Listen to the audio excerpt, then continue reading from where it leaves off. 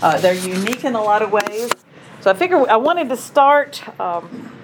If you were here a few weeks ago, I talked about the literary elements. You didn't know there was going to be a test. Now, I think it's real important the reason I even talk about that, the reason in a Sunday school class, is understanding. If you can understand the elements of a story, it makes it a little easier to understand. What's it really mean? What's it about? Why are you telling me this? One of the things that we'll find, there are really three levels of narrative in the Bible. And so there's just that overarching, where the main characters are God and Jesus and Satan as the enemy. And then there's this second layer that's all about God and his covenant with his people. And then there's the third layer of narrative where we all kind of live, where all these individuals with specific stories. And I think we'll find especially that Ruth has all three, I think. Esther may live a little more down here. We'll see, for a number of reasons. Some other things I always try to think about when I'm looking at books in the Bible, who wrote this? When? Why? Why is this particular story, as interesting as it is, why is it considered part of the scripture? Who was the original audience? What was that context? And then what application does it have for us? And I think all of those are real important parts of the story. So, hit the wrong button. Hit the wrong device. All right, hit the wrong device. Would you put that over there somewhere? All right. And now have it upside down. Okay. So remember, we're paying attention to plot. That's the what happened. You'll see how the story builds until a turning point, and then it moves toward resolution. Characters, you can't have a story without characters. You can almost have a story without plot before you can have a story without characters. Who are the good guys? Who's it about? With whom are they in conflict? Why are those other people in the story? And then the when and where. When it took place, where it took place, and then that other element of when was this actually written down. So those are some things that we'll think about, because when you read a story, two important questions before you tell a story is who cares and so what. And I think there are some real important who cares and so what's in these stories. In these, it's real easy to look for conflict. You know enough about both books, I would guess, to know there's a lot of conflict in Esther. Who's the antagonist? Haman, yeah. There is no question that he is the antagonist in the story. He's the bad guy. It's a man versus a man story. More the conflict in Ruth, you've got that man versus nature. The reason that Naomi's family leaves Bethlehem to go to Moab is because of famine, and so that's really a catalyst in the story, and it's that resolution comes pretty early, saying we go back to Bethlehem, and there's this other underlying part of the story. There are lots of turning points. Is Ahasuerus going to raise that scepter to Esther or not? What's going to happen when Boaz finds a woman at his feet when he wakes up in the threshing floor? There's a lot of suspense. What could go wrong in these stories? Especially what could have gone wrong if some of the characters lack the integrity that they have. And another thing with whether it's this book or any other, when you're looking at a story, remember that the narrator selects details. Even when you're telling a true story, something that happens to you, you select the details that are important for your hearer. I think probably mentioned before, my son Ben tends, when he's telling a story, especially he goes to a movie and he tells me the whole movie. And I will say, just tell me the important parts. And so you might think about how you might tell something that happened to you differently to different people. And so in these stories, why these particular details? What are the things that the writers of these books didn't tell us? There are always some things, I think, in heaven I can't wait to ask God. So plot's going to be real important. We have our protagonist, antagonist. We have some characters that are really fleshed out, and others that we just know enough about them to fill in. We have some characters that stay the same and some that change. And there's some characters that are there for contrast. I think Orpah, for instance. We see characters that are types. We have names that are important. Name changes are always important. So what does Naomi change her name to? Bitter, yeah. Somebody who picks a name, can you imagine? I'm going to name my baby Bitter. But when you name yourself. And then setting's going to be real important. Especially notice when there are dual settings, when somebody goes from one place to another or back. So you've got Moab and Bethlehem and the story of Ruth, for instance.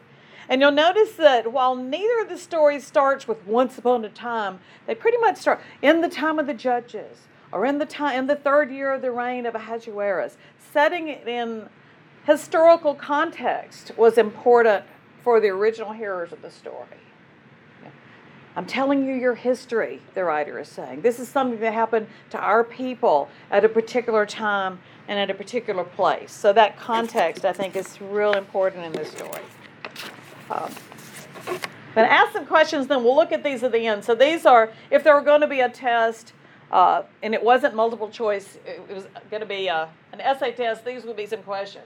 Where is God in these stories? You probably know, what's one of the unusual things that we know about the book of Esther? God is not mentioned by name. Right? How is one's identity affected by where one is? Are you the same person? I can remember in elementary school realizing I felt like I was a different person at school than the person I was at home. I don't know, that can be for good or bad. Does time have an impact on our identity? Who is included in God's family? What kind of people does God use to bring about His will? I think that's really important in both stories. And why was this particular book or these two particular books included in Scripture? So those, hold those thoughts. Let's start with Esther. The book of Esther is one of the more exciting and curious books in the Bible. The story is set over 100 years after the Babylonian exile of the Israelites from the land. And while some Jews did return to Jerusalem, remember Esther and Nehemiah, many did not. And so the book of Esther is about a Jewish community living in Susa, the capital city of the ancient Persian Empire. The main characters in the story are two Jews, Mordecai and then his niece Esther. And then there's the king of Persia, who's something of a drunken pushover in the story. And then there's the Persian official Haman. Now this is a curious book in the Bible, mainly for the fact that God is never even mentioned, not once. Which might strike you as kind of odd. I mean, isn't the Bible about God? But this is a brilliant technique by the author, who's anonymous, by the way. It's an invitation to read this story looking for God's activity. There are signs of it everywhere. The story is full of very odd, quote, coincidences and ironic reversals, and it all forces you to see God's purpose at work right behind the scenes. Let's just dive into the story. The book opens with the king of Persia throwing two elaborate banquet feasts that last a total of 187 days. And it's all for the grandiose purpose of displaying his greatness and splendor. On the last day of the banquet feast, he's really drunk, and he demands that his wife, Queen Vashti, appear at the party to show off her beauty. She refuses, and so in a drunken rage, the king deposes Vashti and makes a silly decree that all Persian men should now be the masters of their own homes. Then he holds a beauty pageant if he wants to find his queen.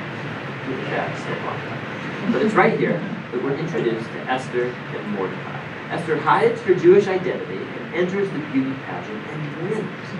And the king is so obsessed with Esther that he elevates her to become the new queen. After this, and even more serendipitous, is the fact that Mordecai just happens to overhear two royal guards plotting to murder the king. So he informs Esther, who in turn informs the king, and Mordecai gets credit for saving the king's life.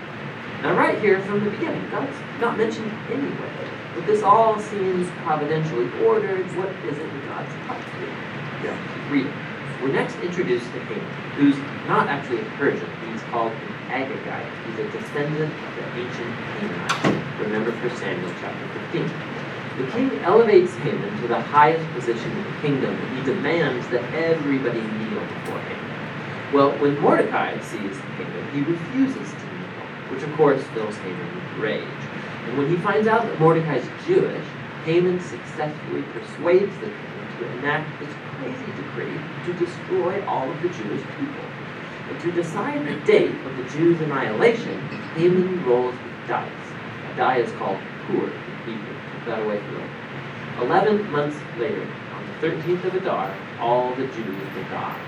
Haman and the king then have a drinking banquet to celebrate their really horrible decision.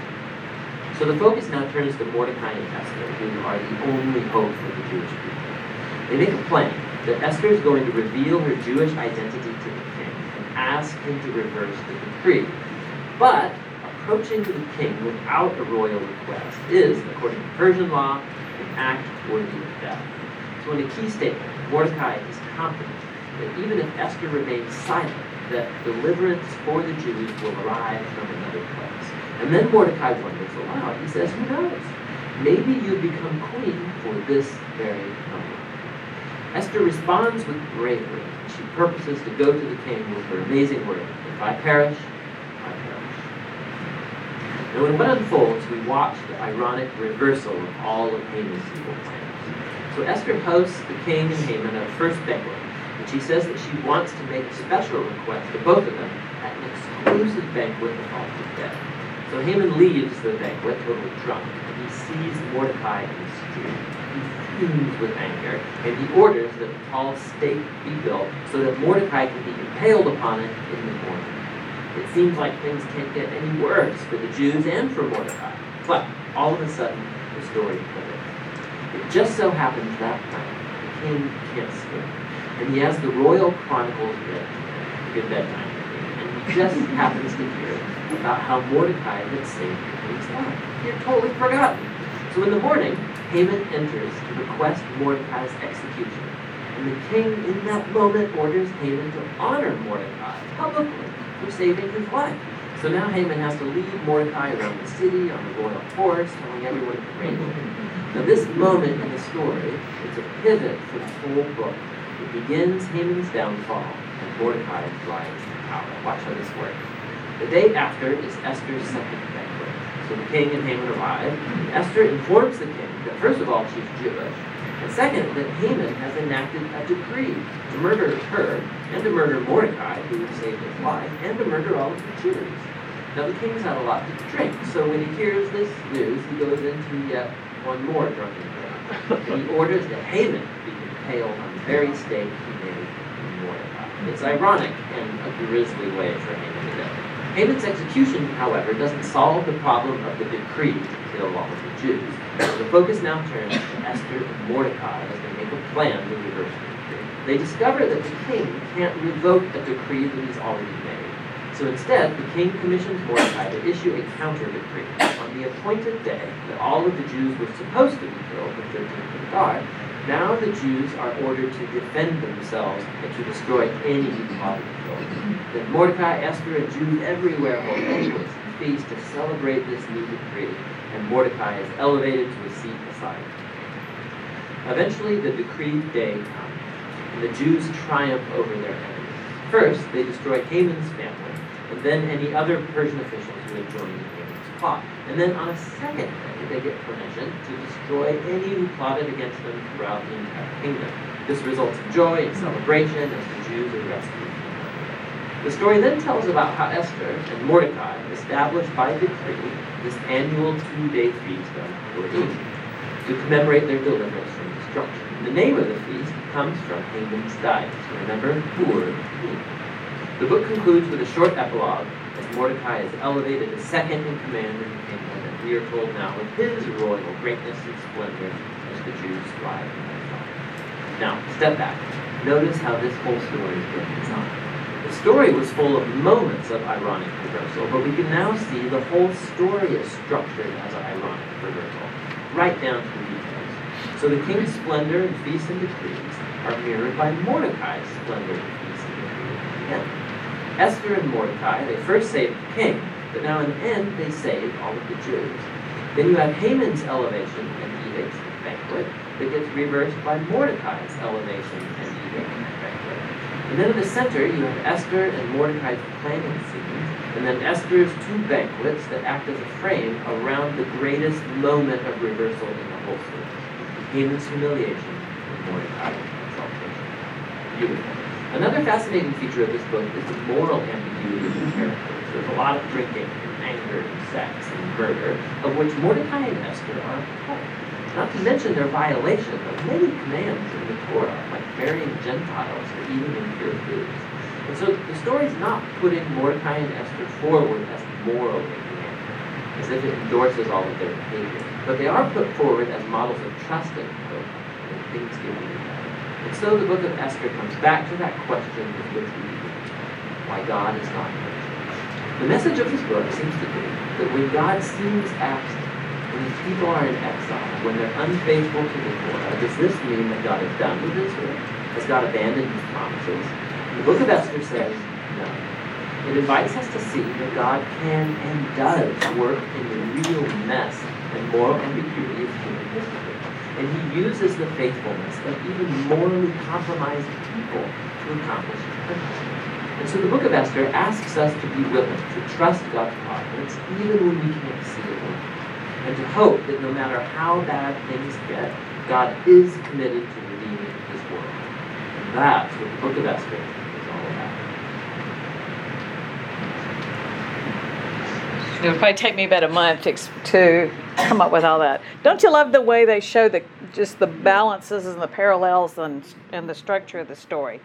The book was probably written, it's believed, by a Jew who was in Persia. The earliest date is around 460 BC, but most likely before Persia fell to Greece, just because of some language. There are some things, there are little shades of Daniel, except that in this case, did you notice Mordecai or Esther never said, we'll never marry, we'll never marry, we'll never do this. They didn't stand up for any of their, I guess, Jewish law in ways that Daniel did. So we see a lot of some differences there, but I think we at least see a group of people in similar circumstances with different challenges, trying to live in a place and have an identity that often puts them at odds with others.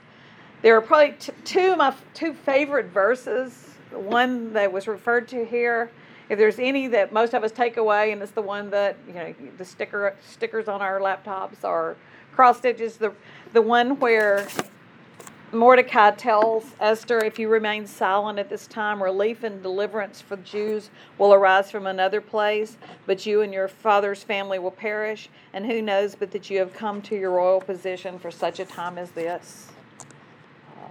If there's a theme that we can apply to all of us, it's that God's will is going to be accomplished, and we can choose to participate or we can miss out on the blessing, but God's will is going to be done. And probably my other, and he didn't mention this one, in chapter 8, verse 17, after all the fighting and the repercussions to Haman and his people, we're told many people of other nationalities became Jews because the fears of the Jews had seized them. And the times where we expected Mordecai to say God's will, or we expected to say because of the fear of the Lord, I think the implication is there, the wording is different, but the idea that people who were from other nations saw this minority group and said, we want to be, we want what they have. And I think that's particularly important in the story. As the video reminds us, God uses people who aren't necessarily role models. Think about all of our favorite characters. David was, might have been a man after God's own heart, but he wasn't a role model. If you're looking for a role model in the Bible, what's the best place to look? Jesus. We've got the ultimate role model.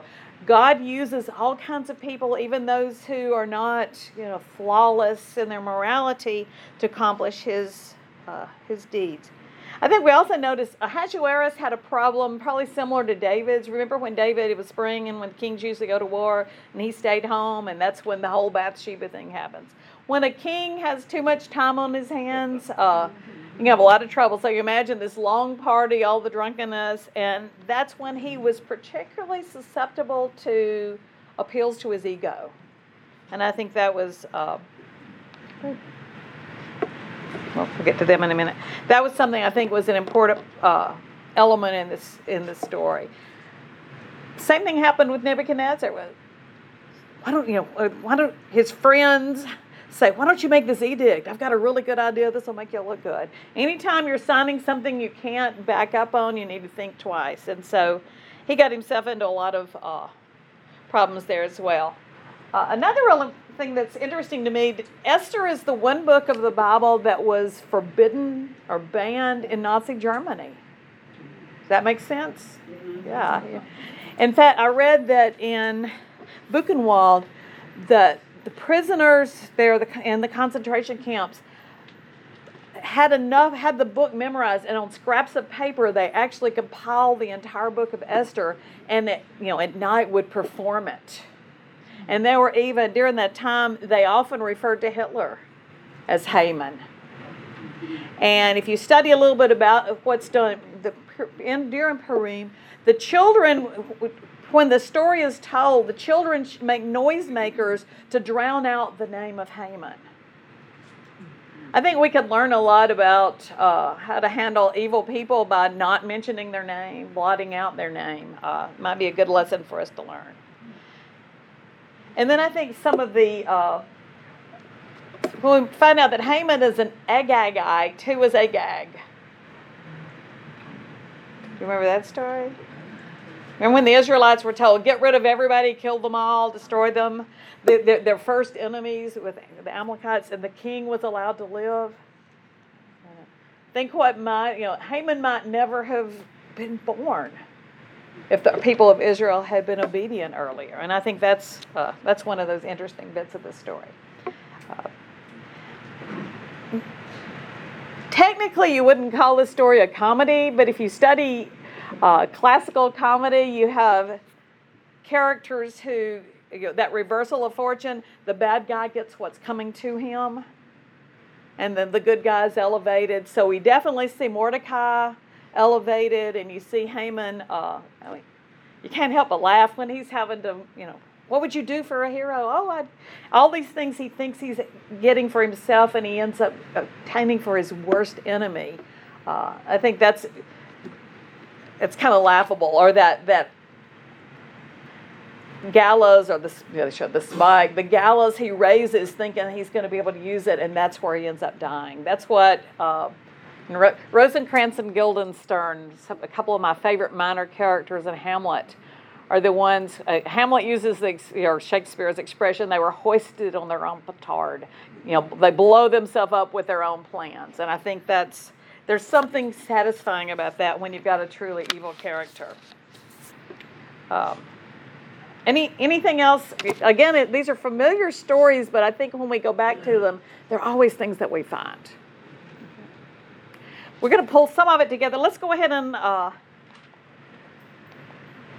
learn about Ruth, our other strong. And I don't know why I decided to do an anti-chronological order. Work of theological art, and it invites us to reflect on the question of how God is involved in the day-to-day joys and hardships of our lives. There are three main characters in the book: Naomi, the widow; Ruth, the Moabite; and Boaz, the Israelite farmer. And their story is told in 4 chapters that are beautifully designed. Let's just dive in and see how this all unfolds. Chapter 1 opens with this line: in the days when the judges ruled. And it reminds us of the very dark and difficult days from the book of Judges. And here we meet an Israelite family in Bethlehem, struggling to survive their family. And so in search of food, they moved on to the land of Moab, Israel's ancient home. And there the father of the family dies. The sons marry 2 Moabite women, Ruth and Orpah. And then the sons, they die too. And so they leave only Naomi and these new daughters-in-law. And so Naomi, she has no reason to stay anymore. And so she tells her new daughters-in-law that she's going back to home. And Naomi, she knows that the life of an unmarried, foreign widow in Israel is going to be very hard. And so she compels the women to stay home. Orpah agrees, but Ruth does not. She shows remarkable loyalty to Naomi. She said, wherever you go, I'm going to go. Your people will become my people, and your God will become my God. And so the 2 of them return to Israel together. And the chapter concludes with Naomi changing her name to Mara, which means bitter in Hebrew, and she laments her tragedy. Chapter 2 begins with Naomi and Ruth discussing where they're going to find food. And it just so happens to be the beginning of the barley harvest. And so Ruth goes out to look for food, and it just so happens that she ends up picking grain in the field of the family of Boaz, who just so happens to be Naomi's relative. We're told that Boaz is a man of noble character.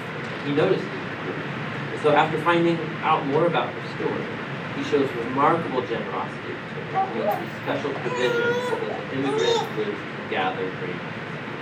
And in doing so, Boaz is actually obeying an explicit command of the Torah: show generosity to the immigrant. Boaz is so impressed by Ruth's loyalty to him, he prays for her that God will reward her for her boldness. So Ruth comes home that day, and Naomi finds out that Boaz and she is married. She says Boaz is their family redeemer. Now, this family redeemer, this was a cultural practice in Israel, where if a man in the family died and he left behind a wife or children or land, it was the family redeemer's responsibility to marry that widow, to take up the land, and to protect that. So Naomi, she begins to hope that perhaps there might still be a future for the family. Chapter 3 begins with Naomi and Ruth making a plan to get Boaz to notice their situation. So Ruth is going to stop wearing clothes and breathing prayer, and she's going to show signs that she's available to be married. And so Ruth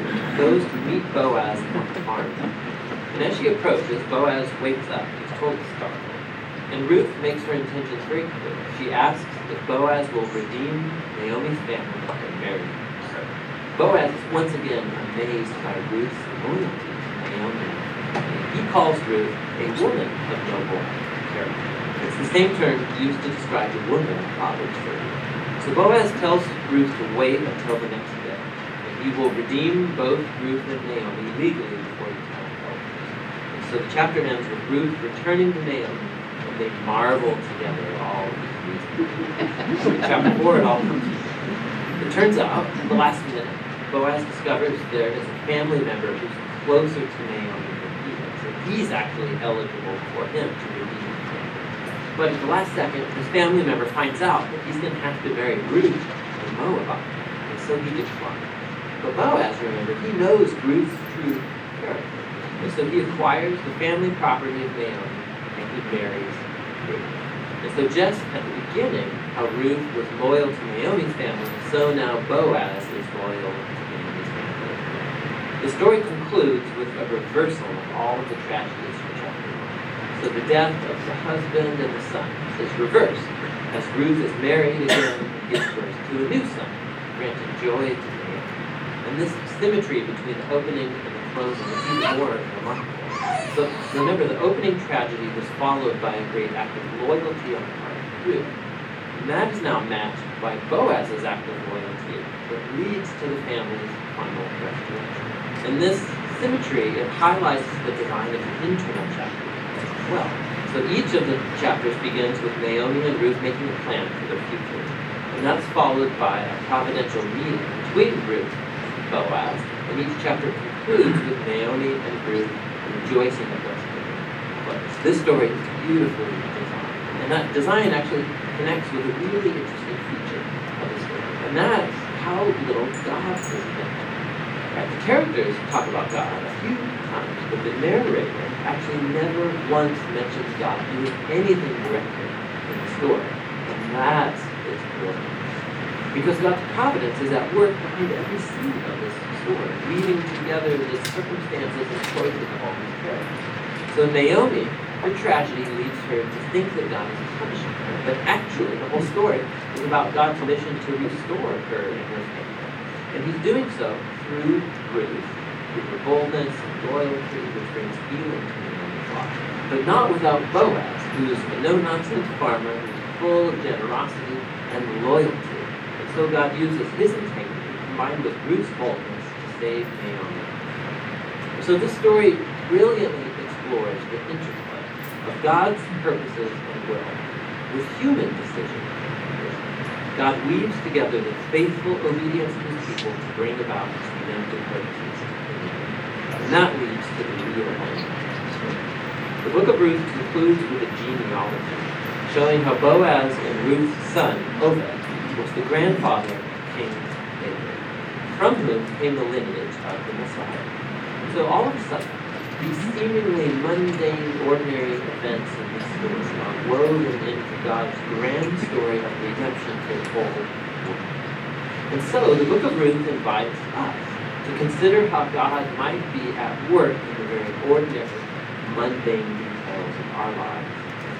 And that's what the book of Ruth is all about. All right. So if Esther is, I guess, the bachelor, Ruth is bachelorette. Both trying to search for the perfect match, getting all dressed up, or all the beauty treatments. But whose story is, who's the protagonist of Ruth? Well, it opens and closes with Naomi. It's what happens to her, the tragedy, and then that's the child that's even described as Naomi's son. It's Ruth. Ruth gets the title. Ruth engages our interest.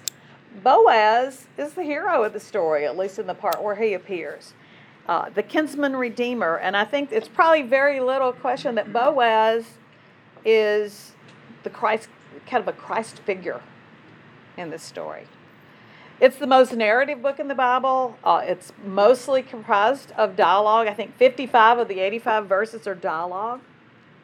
It's got this 70-word, one-word bookend, beginning and ending, that tells when it starts and then what happens after. So we know that it was written at least after the time of David. Some believe that this book might have been written at the end of David's reign to kind of establish Solomon as part of this lineage, because the genealogy is really important in the story. Others think it may have been written a little later, maybe even during the exile, as an encouragement. The most memorable lines in this, any of you have those read at your wedding? Whither thou goest, I will go. Nobody mentions at the wedding that those words were spoken to a mother-in-law. But truer words never spoken. They're in the movement, and they kind of mention it moves from, it starts in Bethlehem, which is the city of bread. And the people, they have to leave to find a place, and then they go back when the famine is over. The book starts with famine, ends with plenty. As they mentioned, it starts with death and ends with birth. If you study the hero's journey, you can follow all those little Joseph Campbell steps through this story. The one who leaves and then comes back and gains something. In our text, in the Old Testament, the book is usually placed right after Judges chronologically. I understand that in the Jewish text, it's often placed right after the book of Psalm. And even the same words that are used to describe the Proverbs 31, woman of noble character, is the term that's used to describe Ruth. And Boaz is a man of noble character. So that's probably a lovely place to put this as well. What do the books have in common? When we look at, if I can push the right button again. Both books deal with God's people having to live outside of Israel. Some go by choice, some were taken in exile, but after the captivity, we have people that remain behind in Persia. Are they still God's people? Both women are the main characters. They're both outsiders. They're both very vulnerable in both of the stories. And both of them had a choice to play a role in God's will. That Ruth, also an outsider from God's people, was there for such a time. And boy, did she have a major role in the story. Did you notice in both videos, and then it just so happened, the narrator says, what appears as coincidence is, I think, undoubtedly the work of God, even though in both cases we're never told, and then God made it happen. It's obvious that God's hand is in every single thing that happens in both stories. In both, our expectations are turned upside down. There are some differences. Esther is a story of royalty, And Ruth is a story of ordinary people, common people, even poor people. But both show Israel's history, and both show the deliverance of God's people.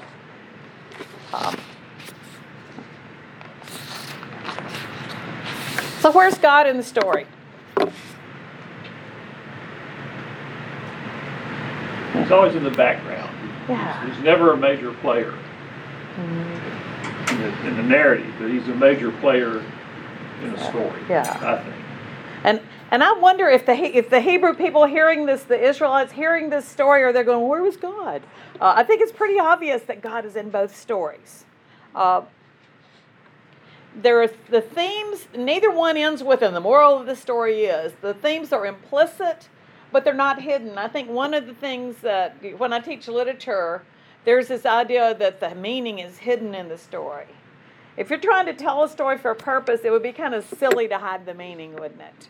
But it's implied. One is that obedience to God's law produces blessing.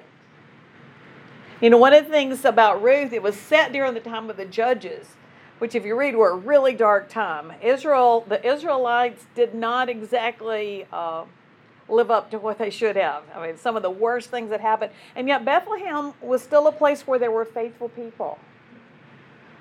The lever of law. If you're disobeying other commands of the law, how easy would it be just to kind of disobey this law about who's going to take care of the widows?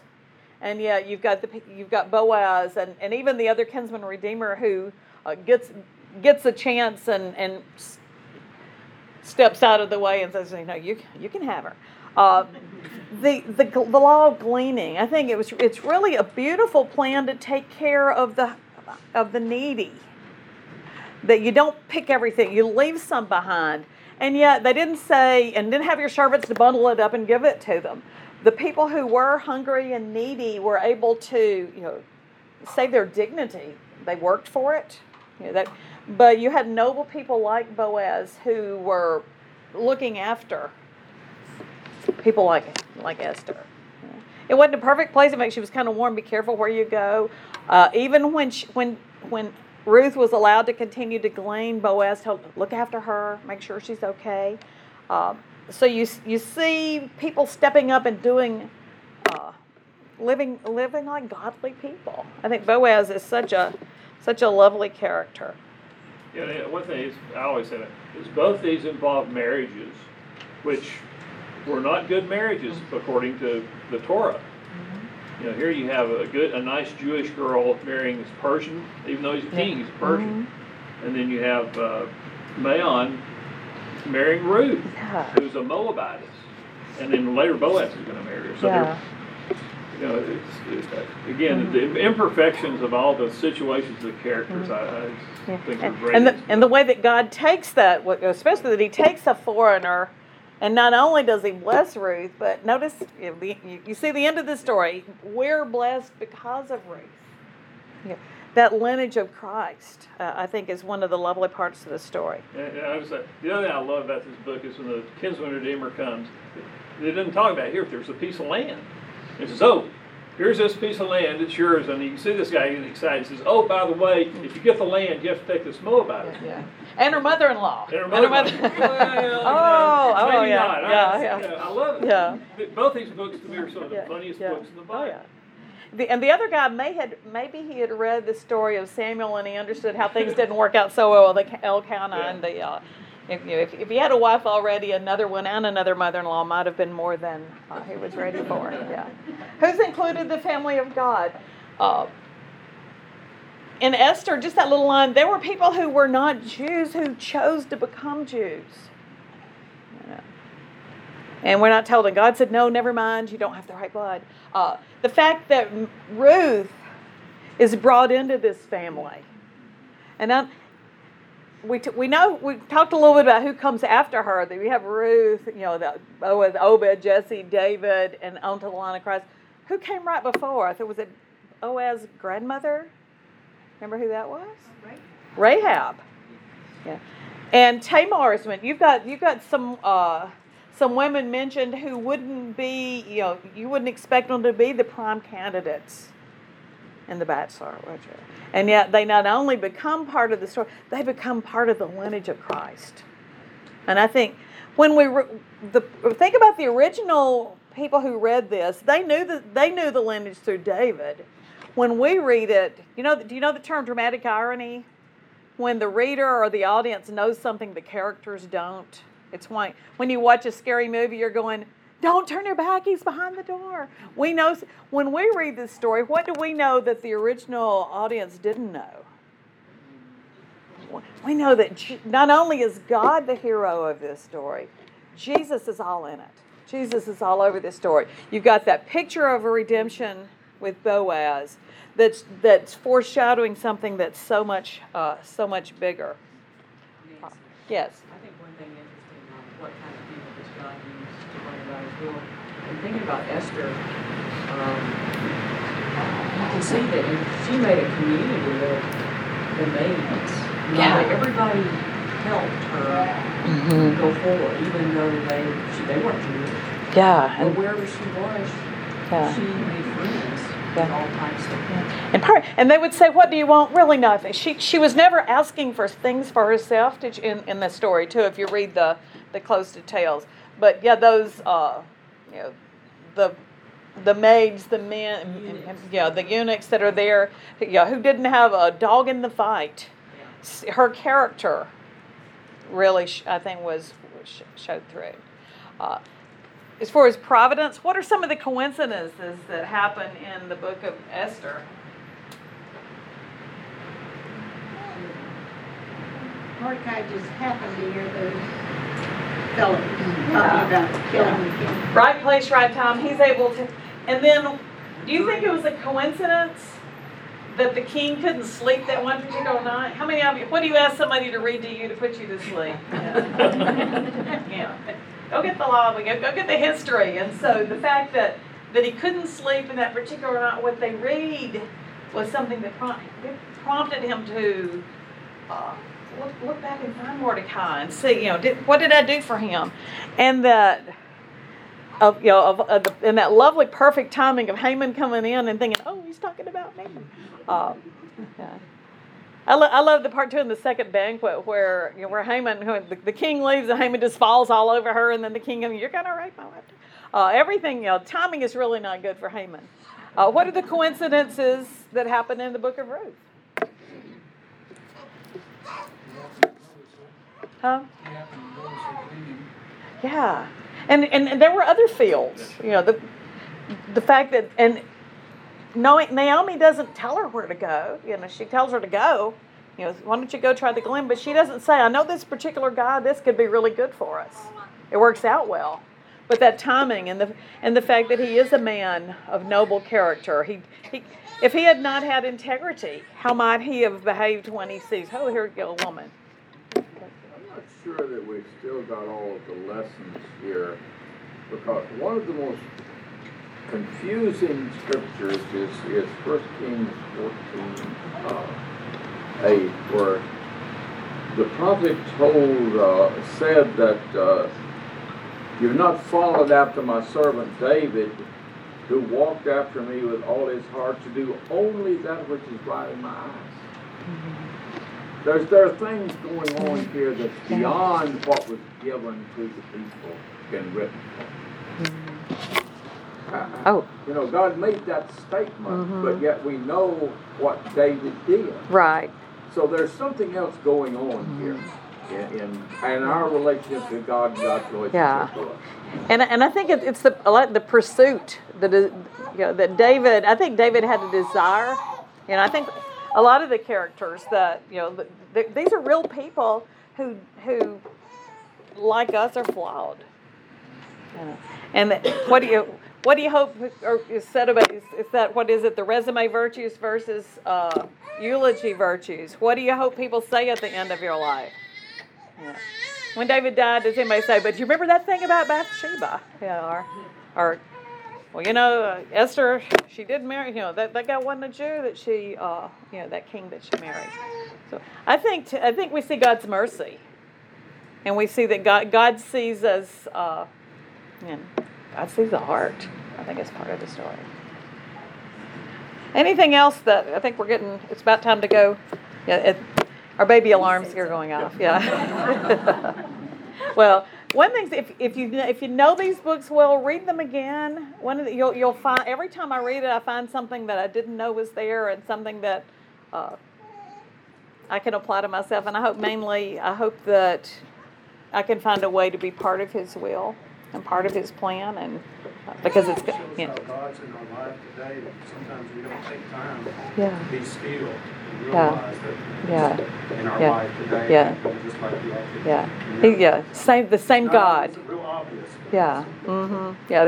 He is still at work. All right. You want to lead us in a prayer before we leave? Well, I'm going to say, well, next week's our final week in this class. And And then Terry, the exam. yeah, that's exam now.